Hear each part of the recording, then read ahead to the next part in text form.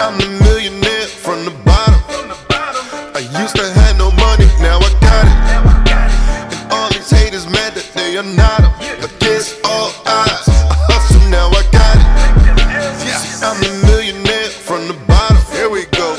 I used to have no money, now I got it. Time for the show, y'all. All these haters mad that they are not against all odds. I hustle, now I got it. We come from nothing to everything. Absolutely. Ladies and gentlemen, what's happening? It's your man, L.A. Williams, the blind master. And of course, across from me, I got my main man, Mr. Sean V. Bradley, CSB. What's up, Sean? You ready to rock? Yeah.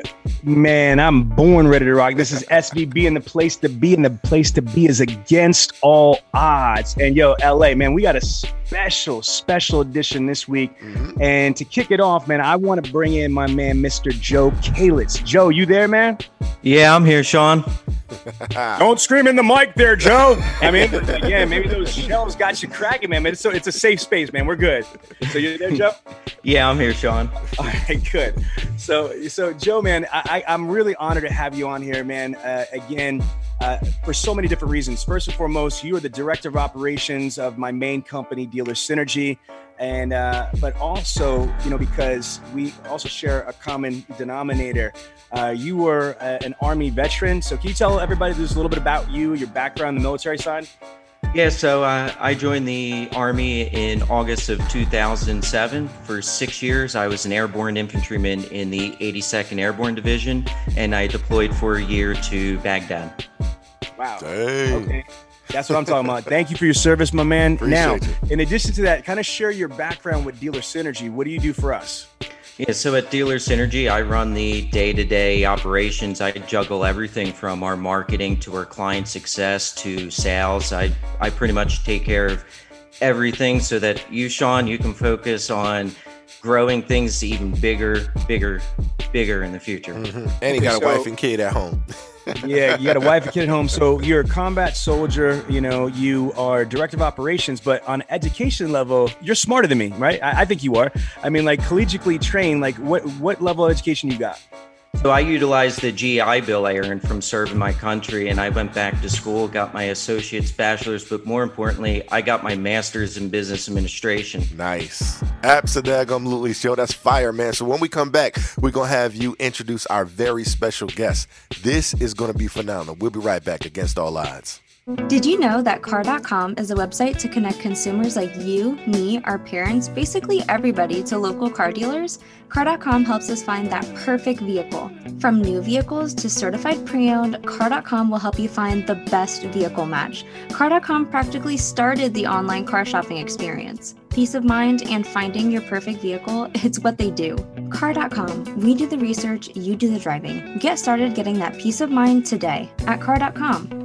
It's the Against All Odds radio show. Against All Odds radio. You should check out our website. Odds radio show. Against All Odds radio. Or find us on Facebook. Odds radio show. Against All Odds radio. Or Instagram. Yeah. Follow us on Twitter. Odds radio show. Against All Odds radio. We even got a YouTube channel. Hey, first of all, let me thank everyone for tuning into our radio show every weekend. But if you're looking for more interactivity, make sure you download Clubhouse and follow Sean V. Bradley and the Blind Master. We're on every single weekday morning at 7 a.m. From nothing to everything. Ladies and gentlemen, we are back on the Against All Odds radio show. And listen, man, I know as you normally hear me and Sean, but we going to shut up right now because I got my main man, Mr. Joe Kalitz, who's going to introduce our super duper special guest for today. Let's bring it in, Joe. Man, so I jumped out of planes and shotguns for 6 years, and all that crazy stuff doesn't compare to what our guest on the show today did. He was an officer and a Navy SEAL on SEAL Team 4 and SEAL Team 8, and now he is doing big things. Let me introduce you to our guest, Mr. Sean Matson. Hey, what's up, guys? What's up? How are you guys this morning? We got double Joe, showing today. Sean, This is crazy.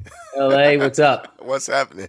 Yo, listen, I'm going to tell you right now, this is officially the safest show. We have a Navy SEAL and an airborne infantryman here. I wish somebody would try to try us right now. You know what I mean? Like, that's right. So Sean, it's an honor to have you on the show, man. Let's just get right into it. Tell us a little bit about your background.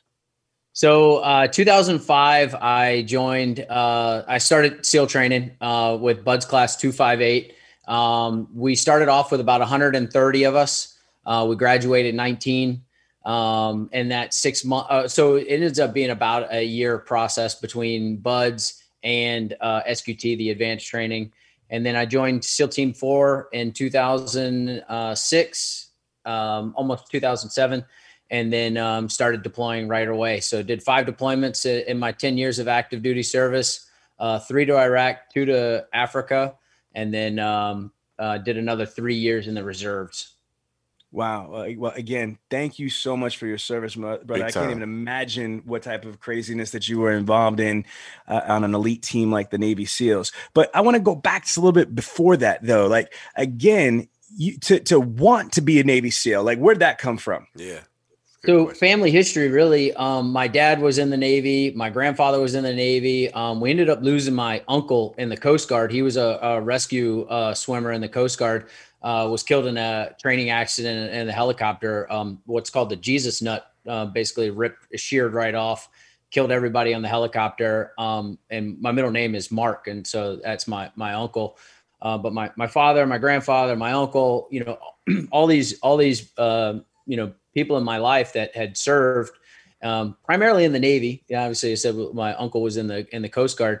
So I grew up wanting to serve my country.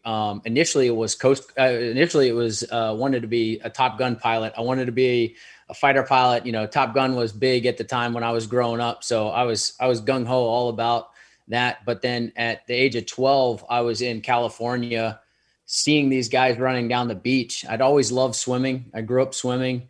And I told my mom and my 2 sisters, I was like, that's what I'm going to go do. And they were like, you don't even know what that is. I was like, it doesn't matter. That's what I'm going to go do. That looks like fun. They're running up and down the beach. Like, they're in the water, they're playing with boats. Like, I'm going to go do that. And, at 12, and I started telling people that was going to be what I did. And, we'll get into it a little bit later, but I mean, I'm dyslexic. I had a learning disability. I grew up with a, IEP and everything, really struggled through school all my life. And, so I always had that challenge. And, basically people always wrote me off as like the dumb kid in the class. And, I still get nervous reading in front of people because like how bad I was, tortured basically, because I can't read, and growing up that way and just having this learning disability, and it just has always affected me mentally. But, having some of that and just, people always saying like, whatever, just another kid with a big dream, you're never going to get it. And, I always did it though, for me, I kind of had that in the background, but for me, it was always, I knew I could do it and I just needed to set my mind to it and go do it. Lovely. That's amazing. So, again, you wanted to be a Navy SEAL at a young age. When did you really understand what that meant? Because I feel there's a lot of people that want to be rich. They want to be an NFL athlete. They want to be a Navy SEAL, but they don't know what that really means. Mm-hmm. So like, when was it that you started to realize what that actually entailed? Probably not until I was like, really like 22 when I was walking into BUD/S and going, what the hell am I doing here? Because what's funny is like, I did some research, right? I read some books and I watched the BUD/S Class 234 videos and some of those things. But like, I got there. And wait a minute. So for our audience, BUD/S is Basic Underwater Demolition School, correct? Yeah, correct. Sorry. Yeah. Military acronyms, you know how it is. So that's why I'm jumping in. So people are like, absolutely. BUD/S, like, what is it? It's like a Budweiser? No, dude, this is some serious stuff right here. We do like to drink Budweiser, but no. So BUD/S, Basic Underwater Demolition School, SEAL training. But, for me, as soon as I arrived there was guys that knew literally what things were going to happen every day and every hour. And I mean, they would be like, oh my gosh, tomorrow we've got this coming up. I'm like, okay, I don't even know what that is, but we're just going to go do it. And honestly, I think for me, it helped because I didn't have that that maybe like prejudgment of like, oh man, this fear of what's coming next. I just rolled with it and just like, well, this is going to suck. And guess what? That next thing's going to suck. And the next thing's going to suck, and just keep moving forward. It's almost like that people educate themselves so much on something that they talk themselves out of doing it. So now, because you were an officer, so usually there's two ways, either going through the Naval Academy or through ROTC. So how did you become an officer? So there's actually three ways. OCS. I was going to say OCS, yeah, Officer Tennis School. So that's the way. I ended up going OCS, even though I went to VMI, so Virginia Military Institute. So I didn't know this, but even though I went through ROTC and I was doing all this stuff, like I said before, I was not very smart. I didn't even break 950 on my SATs. I got a 940 on my SATs, and I took them things like 8 times, like no kidding, like took the pretest, did all the special schools for it and everything, and still could never break. And got into VMI, did civil engineering there, was part of the ROTC at VMI just as kind of like an extra, not as a scholarship. And, after my sophomore year, that summer, I went back there. I was at summer school. I went to the ROTC instructors. I was like, hey, I want to go ahead and get a contract. I want to go ahead and sign the line. I want to go ahead and commit to this. And the ROTC instructor looked at me and was like, hey, sorry, you missed the deadline by a few weeks. And I was like, wait, what deadline? No one's ever told me any deadline for the last 2 years. And so the Navy and Marine Corps have this stipulation in ROTC that you have to commit by the end of your sophomore year. The Army and the Air Force don't. As long as you meet all your milestones, you can literally get to like the day before graduation and still get your commission. And I had no idea about this. And I was devastated because I just saw my dream just like slipping away.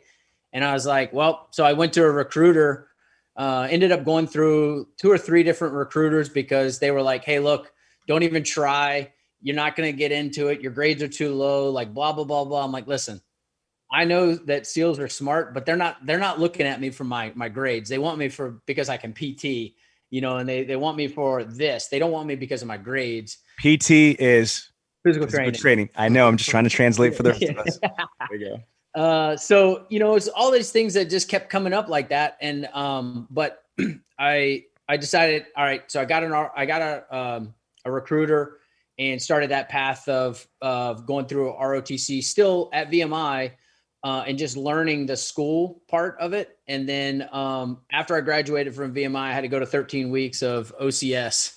So another little fun little trip. And so what was your specialty in the Navy? So because I was an officer, we don't get specialties like the enlisted guys do where they're snipers or breachers. But even within the enlisted community, even though you're a sniper in one platoon, that doesn't mean you're going to be a sniper in the next platoon.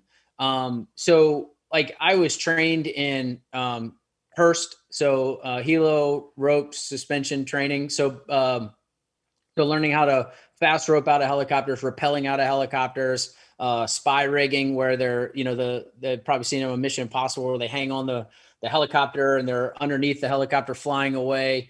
All these different things, comms, went to a bunch of different shooting schools and driving schools and all these different things. But for the most part, they train you on all these things to just be good at them so that you know how to pick up if something goes down. Like I wanted to know how to go. One of my senior chiefs told me, hey, you're going to comm school. And I was like, I don't want to go to comm school. But then I thought about it.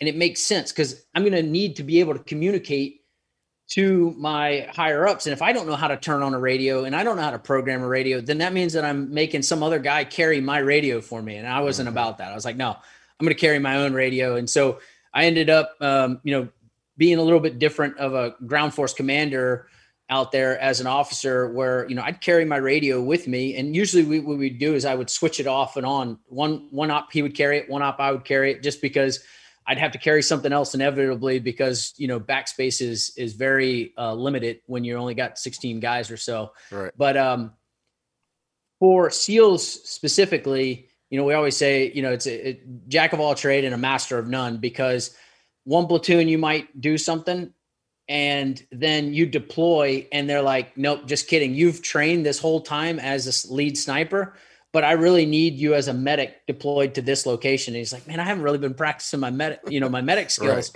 And that's just the nature of the beast within the SEAL community, because things happen so fast and a mission changes and it's like, hey, you're going here.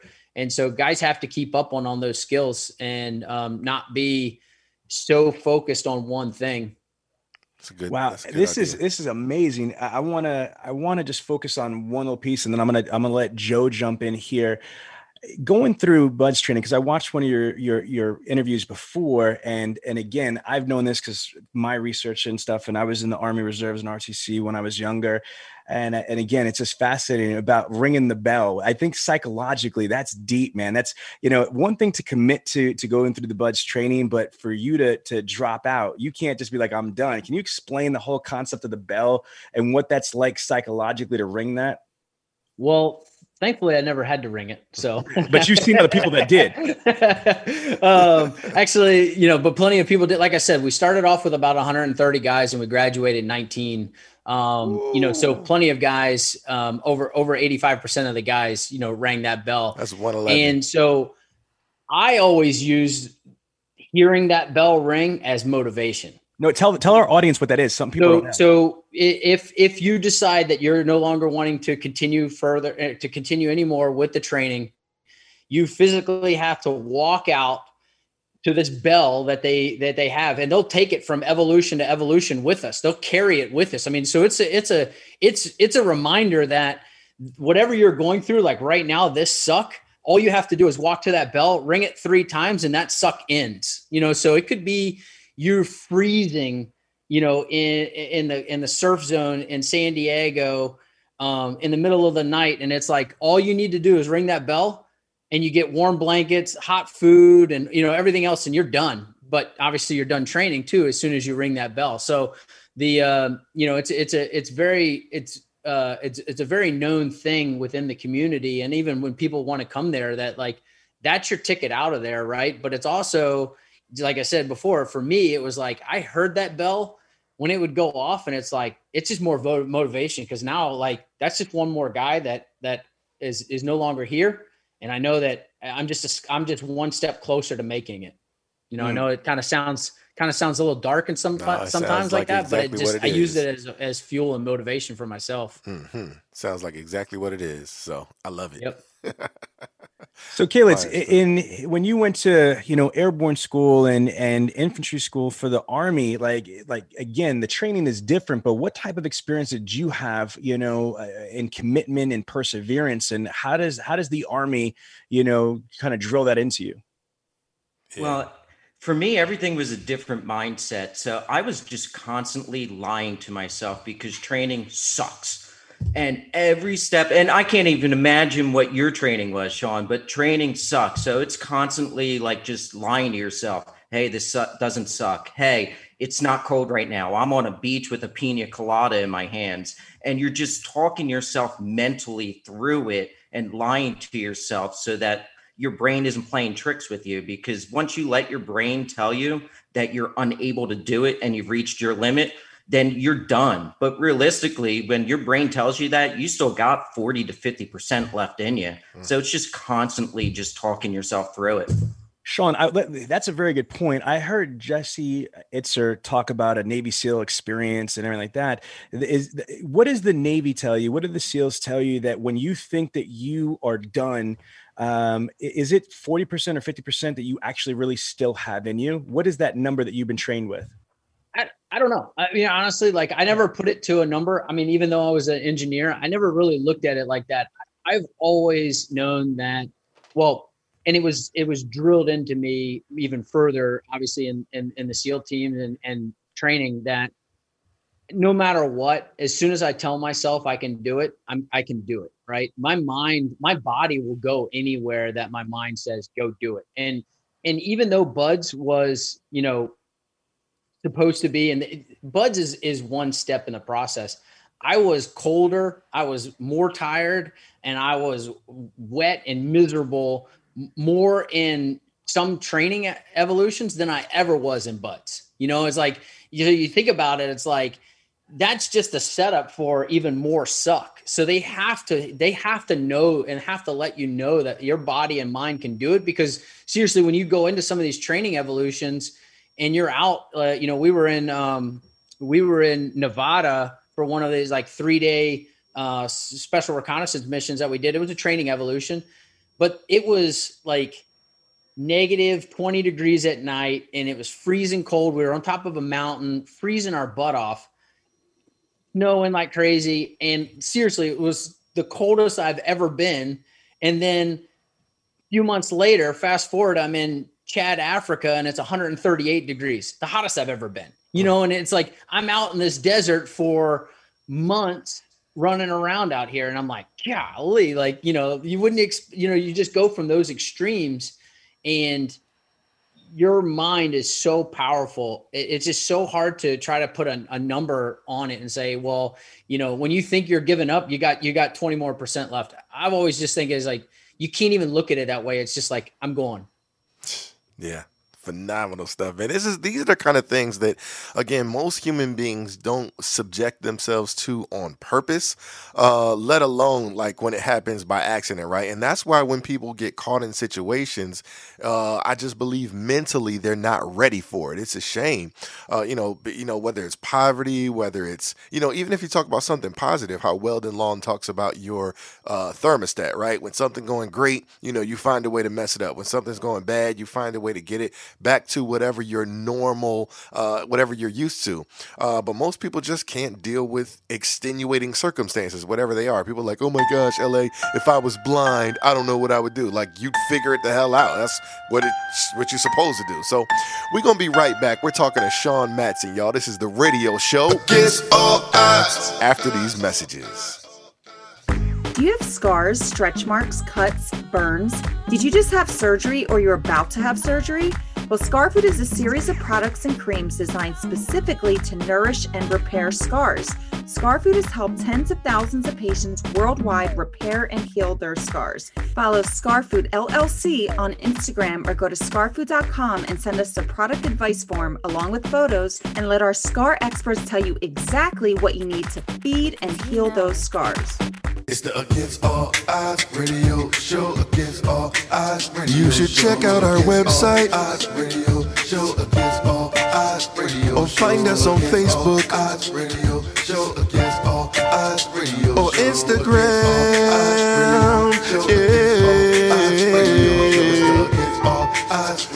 Follow us on Twitter. Odds radio show. Against All Odds radio. We even got a YouTube channel.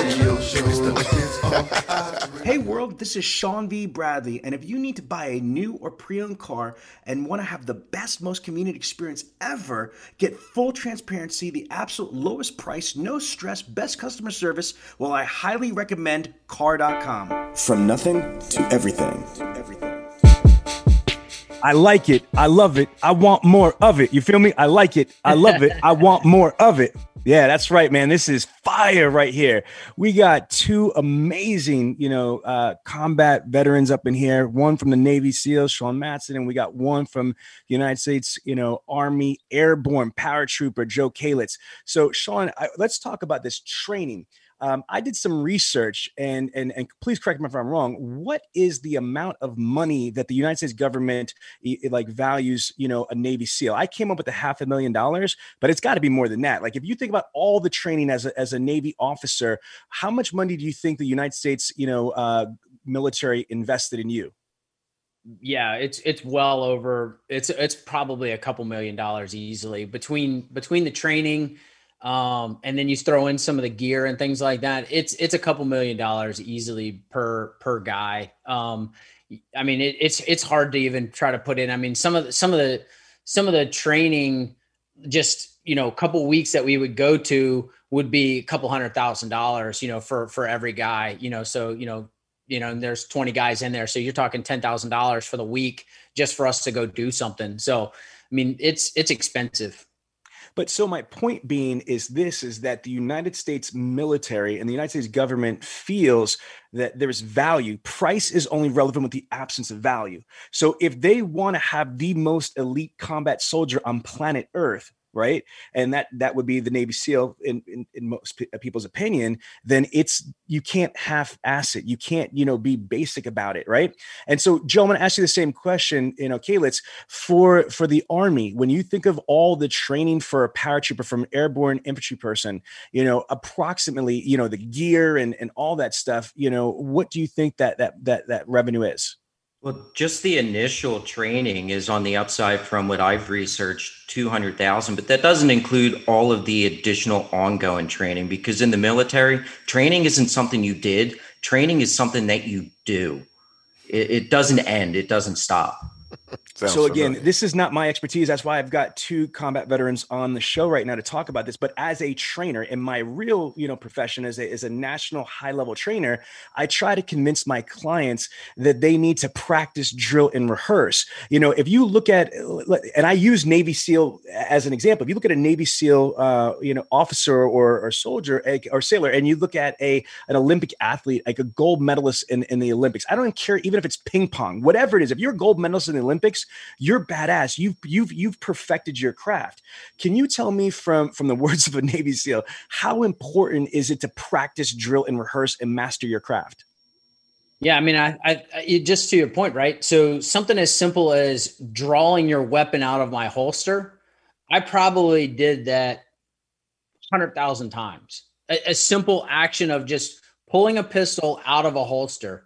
We're not even talking shooting. It's just pulling it out to get the mechanics down properly so that I was as efficient and as effective as possible. So the least amount of movements, and so that I could do it in my sleep. I could do it with my eyes closed. I could do it when 10 other things are happening because I knew the simple basics, right? Because that's what happens. That's what happens when you really understand, like when you master something, is you know how to do it when everything else is going to hell, and you can focus on that one little simple task because it comes down to a simple basic movement because you've mastered that so much.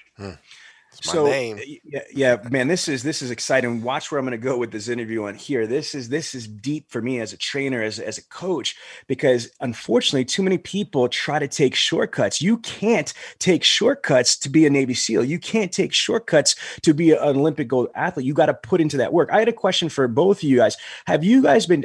I'm assuming you have trained in close quarters combat to be able to go into a small space with your team, like. Can you talk about that? What type of training that is? Because I've obviously seen stuff on YouTube and on Discovery Channel, but what is that like to be able to go into with a unit in a close quarter combat situation and practice and drill rehearse? Like, how much do you have to be in sync with your team to be effective and stay alive? You have to be completely in sync because 9 times out of 10, you're not using verbal communication. You're just going off of touching, feeling, and then just your training, knowing that the other person with you and all the other members of your team are going to be in the right places at the right time. Yeah, there's no chance of, and just like what Joe said, right? You're doing it becomes a choreographed movement where everybody is in sync. And you get to the point where you do it so many times, I don't even need to wait for his signal. I already know by just him either slowly lowering his weapon down or just a movement of how he does, he's going a certain way or he's doing this. He's already going to step 2. So I know I can already go to step 2. So it literally becomes this fluid movement. Now, again, it doesn't start that way. It starts with everybody talking, daylight, very slow. And then it goes to, only one person talking, faster, then it goes to nobody talking, then it goes to nighttime, and then at nighttime you reset everybody talking, and then one person talking. So you as you increase things, and then you go nighttime, with external assets flying overhead, bombs being dropped, all these things like this that are all these distractions that happen to where you're able to do this now in a combat situation at dark, at night with nobody talking and everybody literally just moving as a one sync, like choreographed movement. Wow, this is absolute fire because it's crazy. I actually have a video on my YouTube channel of me training upside down. People are like, oh my gosh, I can't do it, LA, because I'm on the spot, or LA, I can't do it because you're around, or LA, I can't do it because they find reasons to say that they can't do it because it's too hot, too cold, too that. And then for you to just lay that out like that,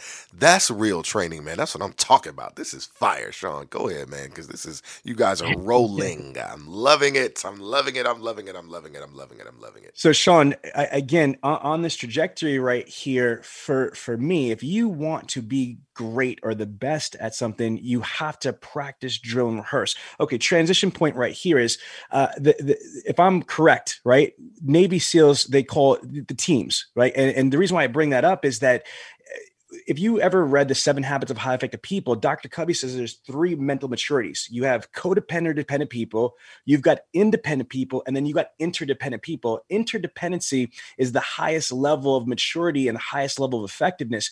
Those days of Rambo are not real. You know, elite combat units have teams. And so how important is it not only to be a badass at what you do as a sniper, as whatever your MOS is, but specifically how you operate in conjunction with that team? Can you talk about the team mentality?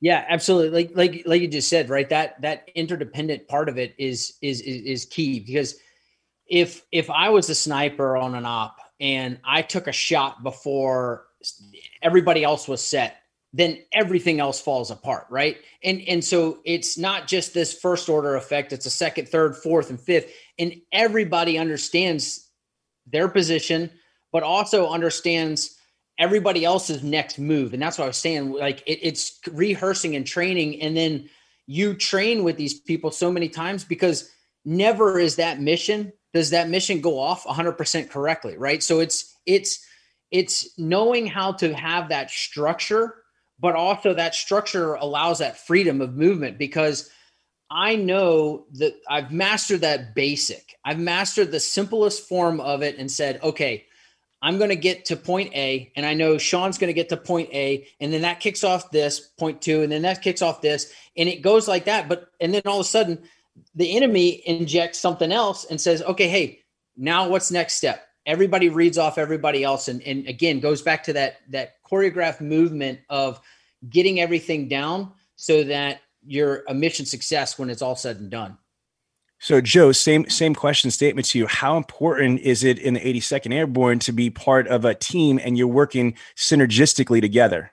It's super crucial. So one of the things we also did, and I'm sure while Sean talked about it earlier, is also the cross-training aspect, because you can never fully understand what someone else on your team has to go through to accomplish their objective unless you understand what their goal and what they have to do on a day-to-day basis or for that mission is. So one of the things we did was we would have the least proficient member of that team train on that subject. This way here, everyone, including themselves, had a better knowledge of the machine gunner. This is what they have to do, so that when things go wrong, you have a better understanding of how they're going to operate so that you can get in sync and have everything work perfectly. Hey, Joe, I want to bring up on something else just to that point, right? How many times did you ever say, or like the training cell that was training you would tap someone out and say, hey, they usually pick on the leaders, right? Like they know you can lead. So they'll put you down and then say, hey, junior guy, brand new guy to the team. Hey, you're in charge, make it happen. And right now you see this guy who's literally been at the team or unit maybe weeks just start dripping in sweat going, I got to get everybody out of here safely and under control. And guess what?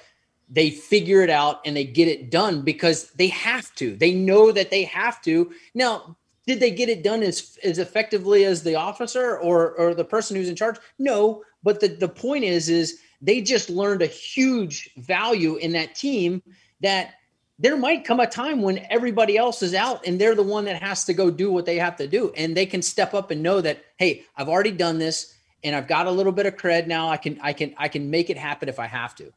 And you know, the even crazier thing is, this is something I'm doing as a director of operations at Dealer Synergy, having that cross training so that everything, no matter what happens, everything will go according to plan. So it translates to the business world. So guys, both again, being combat veterans here, there's a whole difference between the boardroom and being under, having enemy fire. I mean, that's a whole different perspective. How do you, I'm going to ask Sean and Joe a follow-up answer here is, how do you train somebody for a combat situation? From my understanding, you try to bring them through the training with as close to real environment as possible, like live rounds, bombs blasted, that way that if they're in a combat situation, they don't lose their ish. But still, that's a whole different mental state to know that you are going into a hot zone where people's lives are online by every decision you make. That's pressure. How do you deal with that much pressure and fear or all those emotions? Sean? Yeah, I mean, you can never 100% replicate combat, right? And we train off of the techniques and procedures that we're getting back from the battlefield. And so people are telling us, hey, these are the new tactics that the enemy are using. So, our training cells and training cadre, they're adapting and changing these things. But ultimately, again, you can't always replicate that. So there is always an element that it's not going to be perfect. And no mission ever is. You make it as realistic as possible and add in as much realism as possible. But there's still, sometimes it's like, hey, we didn't always have helicopters. So what did we use? We used vans that we pretended were helicopters, but we treated that van like it was a helicopter, right? And everybody, we would always say, put on your movie hat for a second, right? And just flip on your movie hat, pretend we're in a helicopter, blah, blah, blah, and drive that way and do exactly what you would do when you get out of the helicopter, and do the exact same movements, because that's the only way you train. You go through the same thing. I would pretending I was unclipping from the helicopter deck and getting out, stepping out and feeling that rotor wash behind my head and everything. So I put all of that realism into the training, and everybody has to do this so they know what's going to happen when you go do it for real. Calitz. Yeah, and Sean touched on it a little bit earlier. It's the escalation of the training. So you're not immediately going to go, okay, we're going live fire, training. You start with the basics, and then you step up to using blanks, and then you do daytime with live ammunition, and then you reset to start it all over again at night. And you start just a walkthrough. Then you start working with blank rounds, and then you escalate to live rounds so that you can then replicate the most likely situation to what you will be in, even though it'll never happen exactly that way. But when things do happen, you just work off of reflex. Think of walking up the stairs. You never think of it. It's ingrained into you. You just walk up the steps now. It's the same thing with how we train to get to that where it's just second nature. Fun redirect right here. So in the 82nd, you were static line jumps, and I heard you say, Sean, obviously with the halo jumps. So there's a difference. Can you explain to the audience, Sean, the difference between a static line jump versus what you were doing in the SEALs? Yeah, so static line jump would be you actually have your line attached to the airframe, so it has like a cable that runs through. And so as soon as you jump out of that helicopter or C-130 or airplane or whatever, basically it's automatically pulling your parachute straight out from you. So that's a static line. A military free fall, hey-ho, halo, high altitude, low opening, or high altitude, high opening, depending on which one it is. You're physically jumping out, you're skydiving out of the airplane or helicopter, flying down for some distance, and then physically going to pull your chute out.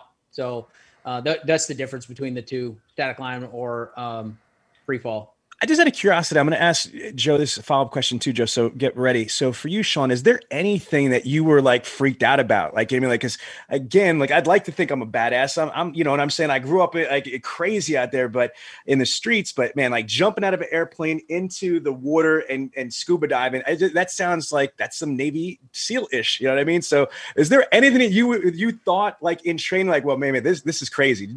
Any of this to you was like, man, this is crazy. Or were you just an adrenaline junkie and loved it all? So yes, adrenaline junkie, but I will tell you the one thing that always gave me a pucker factor was helicopter fast roping. For whatever reason, typically the highest you'd go is about 90 feet, but I've seen too many training videos, and that's one reason why I wanted to be a Hearst master, which is the guy that controls who's going out the door. Is I just saw too many things could go wrong because you're grabbing onto this rope in front of your face that's only a couple inches around through night vision goggles. So basically take toilet paper tubes and put on your eyeballs, and you can't see in front of your face. You lose all your depth perception, and you're reaching out of a helicopter with no security thing whatsoever. So if that helicopter shifts anyway or anything like that, you literally fall 90 feet or however high the helicopter is elevating. So that always gave me a pucker factor. Like I still to this day, like I would much rather jump out of an airplane at 30,000 feet than fly in a helicopter and go fast roping out 90 feet. What about you, Kalitz? Well, my first time jumping out of a plane, there was a good 3 seconds where I'm like, man, what the heck am I doing with my life? But after that, my first jump, it literally started downpouring and a gust of wind came, and we're only jumping at 900 to 1,200 feet. So after that, I hit the ground. I suction cupped into the mud down there in Georgia. And I was like, well, I don't think any other situation could be worse than this next time I jump out. So after that, it just started becoming second nature. He says only 9 to 1,200 feet. This stuff is absolutely amazing. I hope everyone is enjoying themselves. This is the Against All Odds radio show, and we'll be right back. Did you know that Car.com is a website to connect consumers like you, me, our parents, basically everybody to local car dealers? Car.com helps us find that perfect vehicle. From new vehicles to certified pre-owned, Car.com will help you find the best vehicle match. Car.com practically started the online car shopping experience. Peace of mind and finding your perfect vehicle, it's what they do. Car.com, we do the research, you do the driving. Get started getting that peace of mind today at Car.com. Do you have scars, stretch marks, cuts, burns? Did you just have surgery or you're about to have surgery? Well, ScarFood is a series of products and creams designed specifically to nourish and repair scars. ScarFood has helped tens of thousands of patients worldwide repair and heal their scars. Follow ScarFood LLC on Instagram or go to scarfood.com and send us a product advice form along with photos, and let our scar experts tell you exactly what you need to feed and heal those scars. Hey, first of all, let me thank everyone for tuning into our radio show every weekend. But if you're looking for more interactivity, make sure you download Clubhouse and follow Sean V. Bradley and the Blind Master. We're on every single weekday morning at 7 a.m. From nothing to everything. Wow, America, you hear this? We got Navy SEALs, we got paratroopers. Again, I told you it's safe. I wish Wood come try to step to this building today. All right, so first of all, it's just mind-blowing, the conversation that we've had, and you guys are just dropping some tremendous nuggets. And I didn't want to minimize this, but when Sean started the interview up with, being dyslexic and having problems and this, that, and I'm thinking, man, I mean, you give us normal people hope, you know what I mean? Because you were like the $2 million man, literally, the United States government has invested over $2 million in your elite training, and they did that in spite of everything else. That's amazing. So that means that us regular people have a shot at just some awesomeness. But me and Joe Kalitz have talked about this before. Unfortunately, this is something that's really deep to me, is that it really breaks my heart that there are veterans that come home and for various reasons, whether it's PTSD or it's frustration that they choose to end their life. And part of it I've heard is because it's hard to readjust. It's hard to, find a career and stuff like that. And I just think it's horrific, honestly, gentlemen, because if you serve our country and you've done all that sacrifice and all the stuff that I cannot even fathom, it's a shame that, you can't transition to civilian life and into a career and be able to provide for your family. So Joe, am I talking wrong, or is this a real issue? It is a real issue. The hardest thing I had when transitioning into the civilian life, I jumped out of planes and shotguns for 6 years. So when I was trying to move on to my professional career outside the military, I didn't know how to properly articulate how jumping out of planes and shoot guns will help me help your business. So that's one of the reasons why I went back to school to get my master's degree. And it wasn't until all of my schooling that I was able to find the right way to explain how the military and the values, the work ethic, don't quit till the job is done, integrity, and so on and so forth, leadership as well, translates into the business world.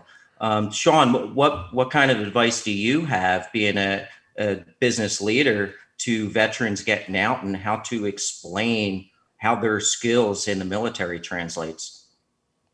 Yeah. So for me, I mean, I think the transition was very difficult. First off, real quick backstory of myself. So I planned on, having a career. I planned on retiring as a SEAL, doing my 20 years. I planned to go to, even another elite team within the SEAL teams and pursue that as well. But I went through a divorce, and I was separated and kind of just saw the writing on the wall.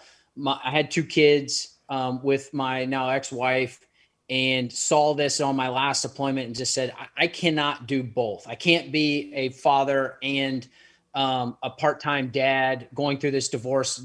And so I made the decision, okay, I need to transition. During my transition, I had a job set up, ready to go. I was going to basically do my same job in the reserves as active duty reserve, and just to give myself some time to figure out what I was going to do next. That got stripped out from underneath me a couple of weeks before making that transition off of active duty. So I went unemployed for 3 months, racked up a ton of debt, probably almost $100,000 in debt, just from trying to make sure I could continue to pay for my kids and towards my ex-wife and everything else like that. Unemployed, broke, really lost, because I'm like, what am I supposed to do? I started Uber driving. I started doing anything I could to make a buck, because I didn't know where to go. And we had Mattbach at the time, and we were starting to kind of grow this thing, but it wasn't at a level to bring us in yet. And I ultimately heard this, and it's something that resonates with me and what I tell as I hire new people into our organization. I ask them and say, we always talk about what's your why? What's your why? And I said, people like search all day long. All right, so let me break it down very simple. In less than 3 sentences, what do you want your tombstone to say? And someone asked me that, and I said, dang. All right.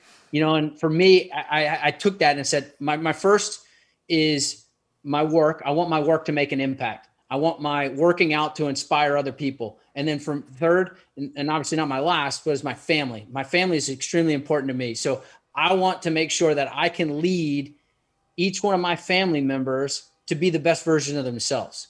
And so for me, it's my work, my working out, and my family. Those are my 3 things that I want on my tombstone.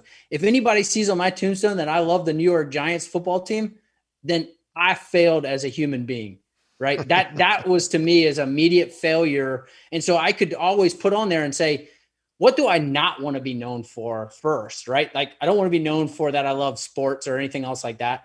I want to be known for these 3 things, which is my work, my working out, my family.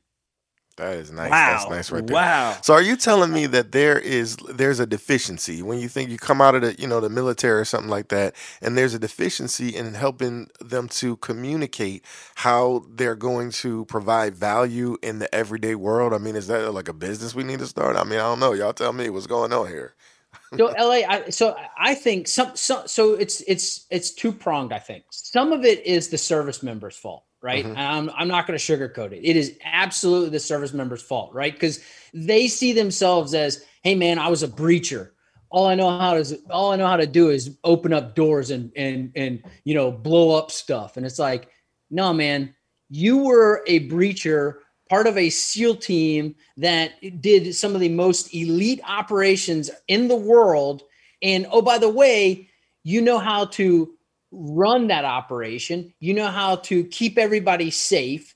And so they just don't understand that the what they were trained in absolutely translate into the business world. Wow. Whether they want to be an entrepreneur or go work for someone else, they know simple things like leadership. They know how to organize teams. They know how to obviously do math, because they know how to do calculations, not to blow people up, right? So, these little things like that it's just process driven, standard operating process driven. Exactly. Communications, yes, there's a myriad of different things, but that's the thing that blows me away is that I would just assume that if you're in the freaking Navy SEALs, that sky's the limit, that you guys, when you retire, you're either doing government work or consulting work, or you're rich. To hear that you did the Uber thing, it blows me away. Absolutely. Man. So Sean, and again, so that's why I said it's two-pronged, right? Some is on the service member. The other part is the services themselves suck at what they've offered. Guess what my number one job placement was when I took all the assessment tests. So they have all these different tests and things like that to say, hey, when you transition, this is going to be your job. This should be your job that you should be looking for. Guess what they told me mine was going to be? Tell us. I have no idea. I can't even. A truck driver. Wow. I'm an officer in the SEAL teams who's done multiple deployments across the world. And you're telling me that my number one job that I should be applying for right now is a truck driver? Now, listen, crazy. I love truck drivers and I respect them for what they do. But the whole reason I'm getting out of the SEAL team is so I don't have to travel, right? Like that was, I'm not afraid of the hard work that truck drivers have to do, but that's not what I wanted to do. How did you miss the boat on that? So Sean, what I want to be able to understand is take your life experience up till now. I mean, talk about the Navy, the teams, civilian life, entrepreneur. Can you give our audience, what are Sean Matson's life success tips? Okay. So I want to pick your brain for the next 2 or 3 minutes. Just start hammering some nuggets. If you're going to try to develop me, whether it's for parents, it's for relationships, it's for business, it's for veterans, just give me brother, I have so much respect for you. And if the United States military poured millions of dollars into you, your own natural experience, you got so much to say. So kill us with it. Action will beat inaction 100% of the time. I don't care if you go in the wrong direction. It does not matter. If you start moving today, whatever it is, you're going to be successful. And the reason is because, people talk about success as being, all these failures. I disagree. I think failure is inaction. And I think success is a series of lessons learned. And so the only way you get those lessons is by movement.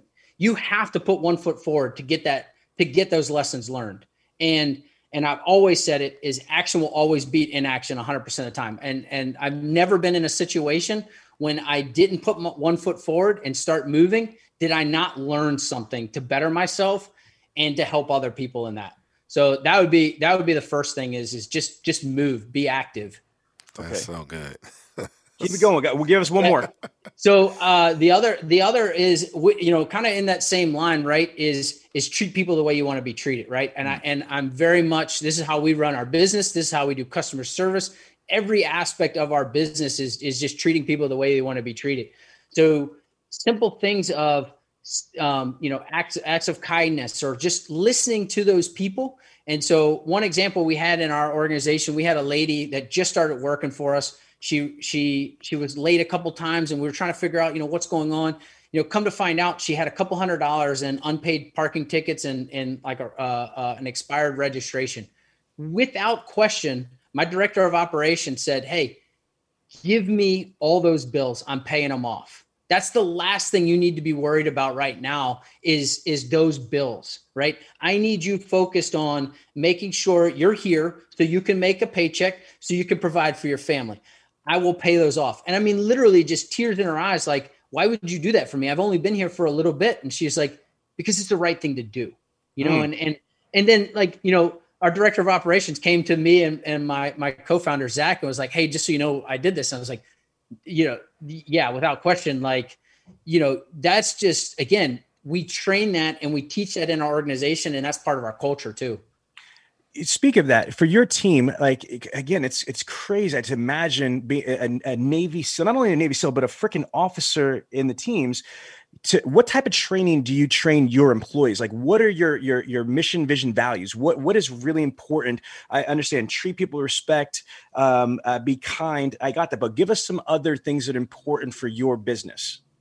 Yeah. So, I mean, all of our products are going to the front line. And then one of the products is CardioMax, right? Yeah. CardioMax. So it's a CardioMax supplement company. Yep. And what we developed with the supplements is we figured out how to take all these powdered ingredients and emulsify them into liquids because your body consumes liquids better than they do powders. So why not get you supplements in a liquid form? So that's what we developed in that. But when you look at getting these products to the soldiers, sailors, Marines, we had to figure out how to logistically get them to them and make it cheap on the government to ship it to them or us to ship it to them. So we did it in small, basically ketchup packets. So they're single served.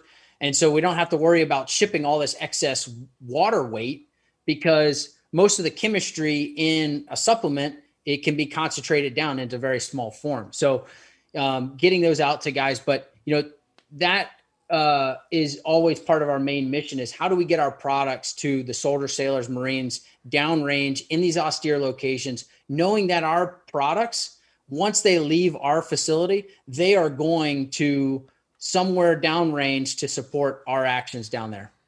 Wow. That's amazing. Man, this has been phenomenal. Again, I really appreciate your time. Here's an interesting question because I can't imagine. I'm excited to hear this answer. What are you the most proud of, career-wise and then personal? So 2 proud moments. So again, in your service for the military, what are you the proudest of? Career-wise, when we got one of our first medical litter that we ever got back from one of the SEAL teams that came back from Afghanistan. It's still hanging up in our office today. It's all ripped to shreds, but we knew that it saved a guy's life. So that's career-wise. Hold on. The rest of it is going to come on the podcast. Make sure y'all listening. Hey world, this is Sean V. Bradley, and if you need to buy a new or pre-owned car and want to have the best, most convenient experience ever, get full transparency, the absolute lowest price, no stress, best customer service, well, I highly recommend Car.com. Do you have scars, stretch marks, cuts, burns? Did you just have surgery or you're about to have surgery? Well, Scar Food is a series of products and creams designed specifically to nourish and repair scars. Scar Food has helped tens of thousands of patients worldwide repair and heal their scars. Follow Scar Food LLC on Instagram or go to scarfood.com and send us a product advice form along with photos and let our scar experts tell you exactly what you need to feed and heal those scars. Did you know that Car.com is a website to connect consumers like you, me, our parents, basically everybody to local car dealers? Car.com helps us find that perfect vehicle. From new vehicles to certified pre-owned, Car.com will help you find the best vehicle match. Car.com practically started the online car shopping experience. Peace of mind and finding your perfect vehicle, it's what they do. Car.com, we do the research, you do the driving. Get started getting that peace of mind today at Car.com.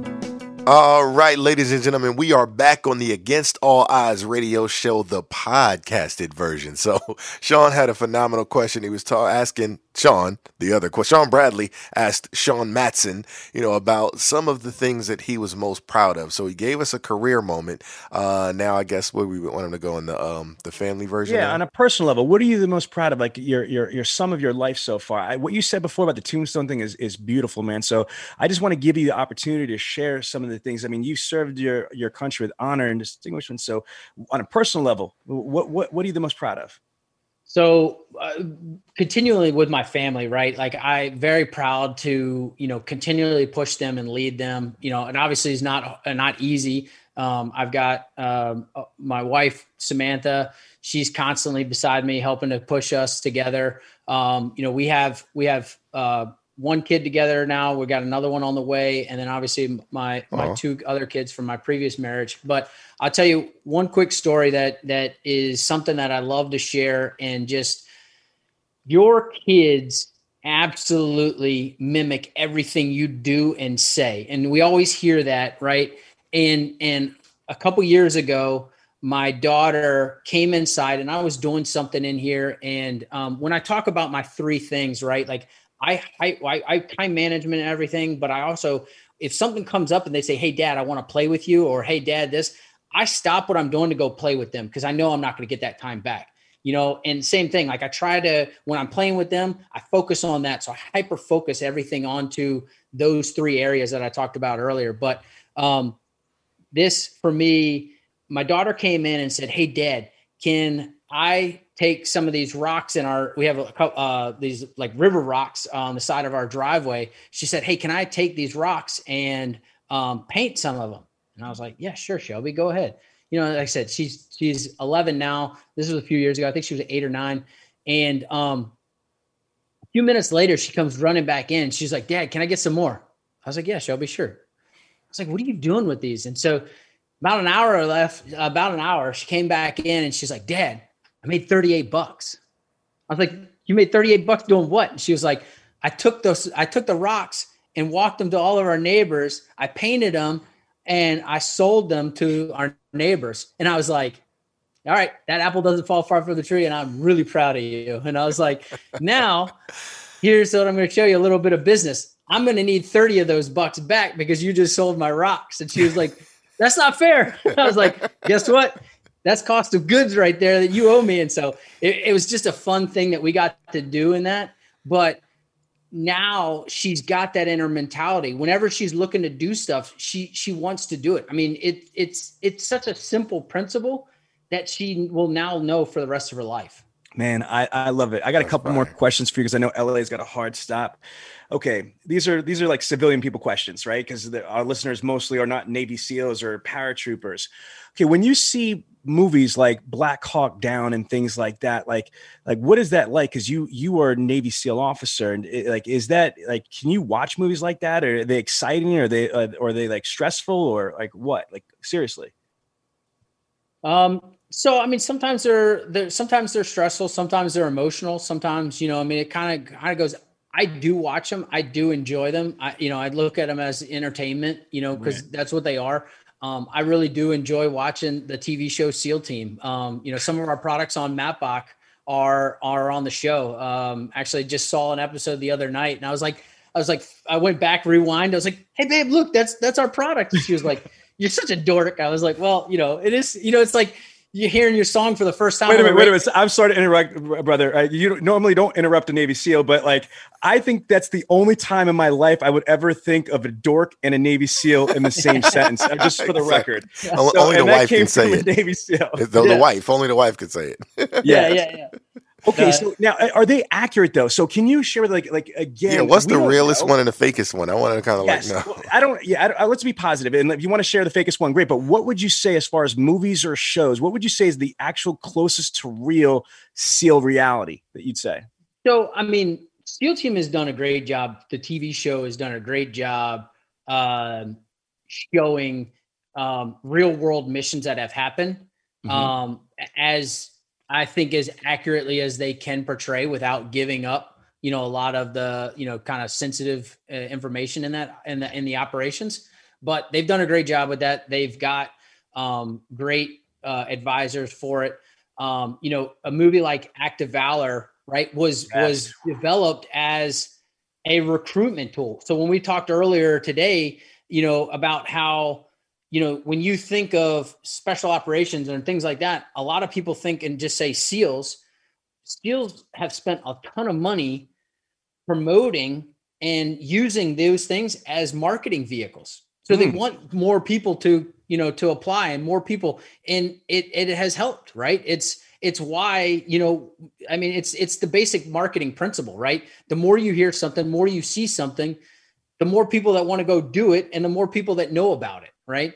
And it comes with the good and the bad with it. Right. So, but it was developed as that marketing tool. So all of them have, Hollywood flair to them. Yeah. They have to, in SEAL Team, when they're on their handheld radios talking, miles away, BS, that does not happen. Comms is like the hardest thing to make. And it's like, it's not like your cell phone when you could pick it up and talk everywhere. It's like, and you're like, God, I hate this thing. And it's like, this is 2020. Why don't I have something like my cell phone where I could just pick up and talk and we're clear?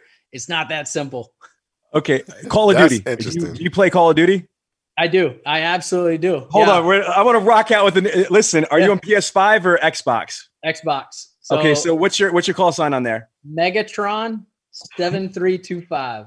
Megatron say it again. Megatron 7325. 7325. So mine is going to be one of my call signs when we were going through training. And it's Mega Megatron, right? Yep. Okay, listen, I would be honored to be able to play Call of Duty with the freaking Navy SEAL officer. That is just this is awesome. Just so we're clear, not the same thing as real world. So when I get shot, just remember it's not the same thing. Do you get into it though? Is it kind of fun, just like as just entertainment playing Call of Duty? Yeah, I do. And I play with a couple of buddies of mine that are actually still active and other things like that. And really it's just a way to kind of decompress and do something. I usually do it later at nighttime after I'm kind of done with the day. And instead of sitting there watching TV and just getting annoyed with, news and everything else like that, I'll jump on for an hour or two and just kind of decompress. Which is your favorite Call of Duty game? Is you like the new one, Modern Warfare, Black Ops, or? So I just got back into it about a year ago. So I've just been into Warzone. Warzone. Oh yeah, the battle royale. I've really been enjoying that and just the multiplayer aspect of it. But like, Joe, you probably know, like when you were deployed and stuff like that, like guys, that's what we would do to decompress. We play Halo, we play Call of Duty, we play these different things just as again, something to pass some time, because it's literally just you're eating, you're working out, you're sleeping, you're on missions, or you're playing video games. All right, my last question is throughout this interview with you, you are extremely articulate, extremely talented, and just so diverse. You know what I mean? Mm-hmm. From your military background to your entrepreneur background to your mindset. Do you have any plans? Because you're young, man. You know what I mean? I'm looking at you. I don't even know how old you are, but you're young. And do you have plans to be like a technical consultant, in Hollywood, or to write a book, or like, what does your future look like? You've been a successful entrepreneur, but do you want to be able, because I mean, everybody's excited about Navy SEALs and things like that. Or do you, is that in your heart that you want to be able to do more about that, or tell us? No, it's really not like my, I don't enjoy coaching. I don't enjoy, I do maybe on like a one-on-one or, one-off type thing. But what I'm really passionate about is developing new products. So we're on our fourth company. Cardomax is our fourth company right now. We did almost 10 million last year in revenue. We will absolutely surpass that this year. I mean, we've got a couple orders pending right now from Mapbach that almost reached that right there. So, I mean, it's just awesome. I love developing products. I love getting them to the market. Right now, like I said, the one that's kind of near and dear to my heart is the one that we just launched, which is Cardomax supplement company. We've already, in less than 3 months, we've already shipped almost 6,000 orders out right now. I mean, it is skyrocketing. Is this because I heard you say this product is for soldiers and for that. Is it also for civilians as well? Yeah. So we developed it. So because the military, it's got to do their due diligence and everything, and it's going to take some time to get there. We developed these formulas so that we could get them to the military, but right now they're available for the civilian population or soldiers, sailors, Marines that want to buy them on an individual level. We don't have the certifications yet to sell to the government. But those will all come. I mean, we know how to do that. I've got some ideas for you. I don't know if you know how much my background, but I wrote an international best-selling book called Win the Game of Googleopoly. I'm in the National Speaker Association as a CSP and $1 Million Speaker. I've got some sick resources, brother. Again, I would love to be able, obviously free of charge, to be able to just give you some suggestions. And then I also want to put something in your plate. If you could DM me the companies that you have in your websites, I got some pretty cool resources. My wife just started a company called Scar Food. She works with this elite woman from Miami, and she's like the Scar Queen. She's like 50,000 patients, and it's really interesting. So I would love to be able to pick your brain, for her business, and I'd love to, in exchange, out of respect, just give you some like free advice and free directions, man. And this is what I'm talking about, synergy. I mean, love that. Yeah, for sure. I'm loving it. Joe Kalis, do you have any closing questions you have for Mr. Sean over here? No, I think you just, between the both of us, we covered just about everything other than, you're bad. You know what? We're on radio, so I don't want to be using inappropriate language, but you're one bad, tough guy. Yeah. Absolutely, man. 100%. This has been phenomenal. So thanks so much for doing this. I'm glad we're going to stay connected, Sean, because, again, like, who doesn't want to be connected with a DACM Navy SEAL, first off? Listen, I can't wait to rock out on freaking Call of Duty. Are you kidding me? We're going to have to get that on. We have to get it on video. Real quick, Sean, I'm in the entertainment industry. Like, my wife was a pretty big recording artist. She's got tracks like Meek Mill and stuff like that. So one of my claim to fames is that Papoose and Remy Ma are friends of ours. And so Pap was actually at our house, playing Rap Star, okay, on the PlayStation back in the day. So I got to play Rap Star with a legend. And now I'm looking forward to playing Call of Duty with the Navy SEAL officer. That's great. We got to get that recorded so we can watch Sean's butt. He's going to kick my butt. I'm again, Mortal Kombat, no offense, Navy SEAL or not. I'm ripping that heart out. No, don't let the blind guy get involved. Same team. Yes. All right, LA's got to close it out. He's got to go. Listen, don't let the blind guy get involved. Y'all know how it go. You know what I'm saying? All y'all get embarrassed. Oh, there's no way in hell. He always talks that ish, Sean, because he thinks he can play video games. I am not losing to a blind guy playing video games. I'm not the one. This is the crazy part about it, but it's all good. Listen, I got people that vouch for me. So listen, I'm about to start a whole, movement. Like, y'all better not play. Like, anyway, so listen, ladies and gentlemen, this has been absolutely phenomenal. You've been hearing all of the great extras, right? Because you made a decision to tune into the Against All Odds radio show podcast. So thanks so much, Mr. Sean Madsen. Thank you so much, Joe Kalitz, for being on. And listen, of course, thank you to Sean V. Bradley. Hey, y'all, listen, make sure y'all tune in all of the month of May. We got some real powerful stuff for y'all. Talk to you next week.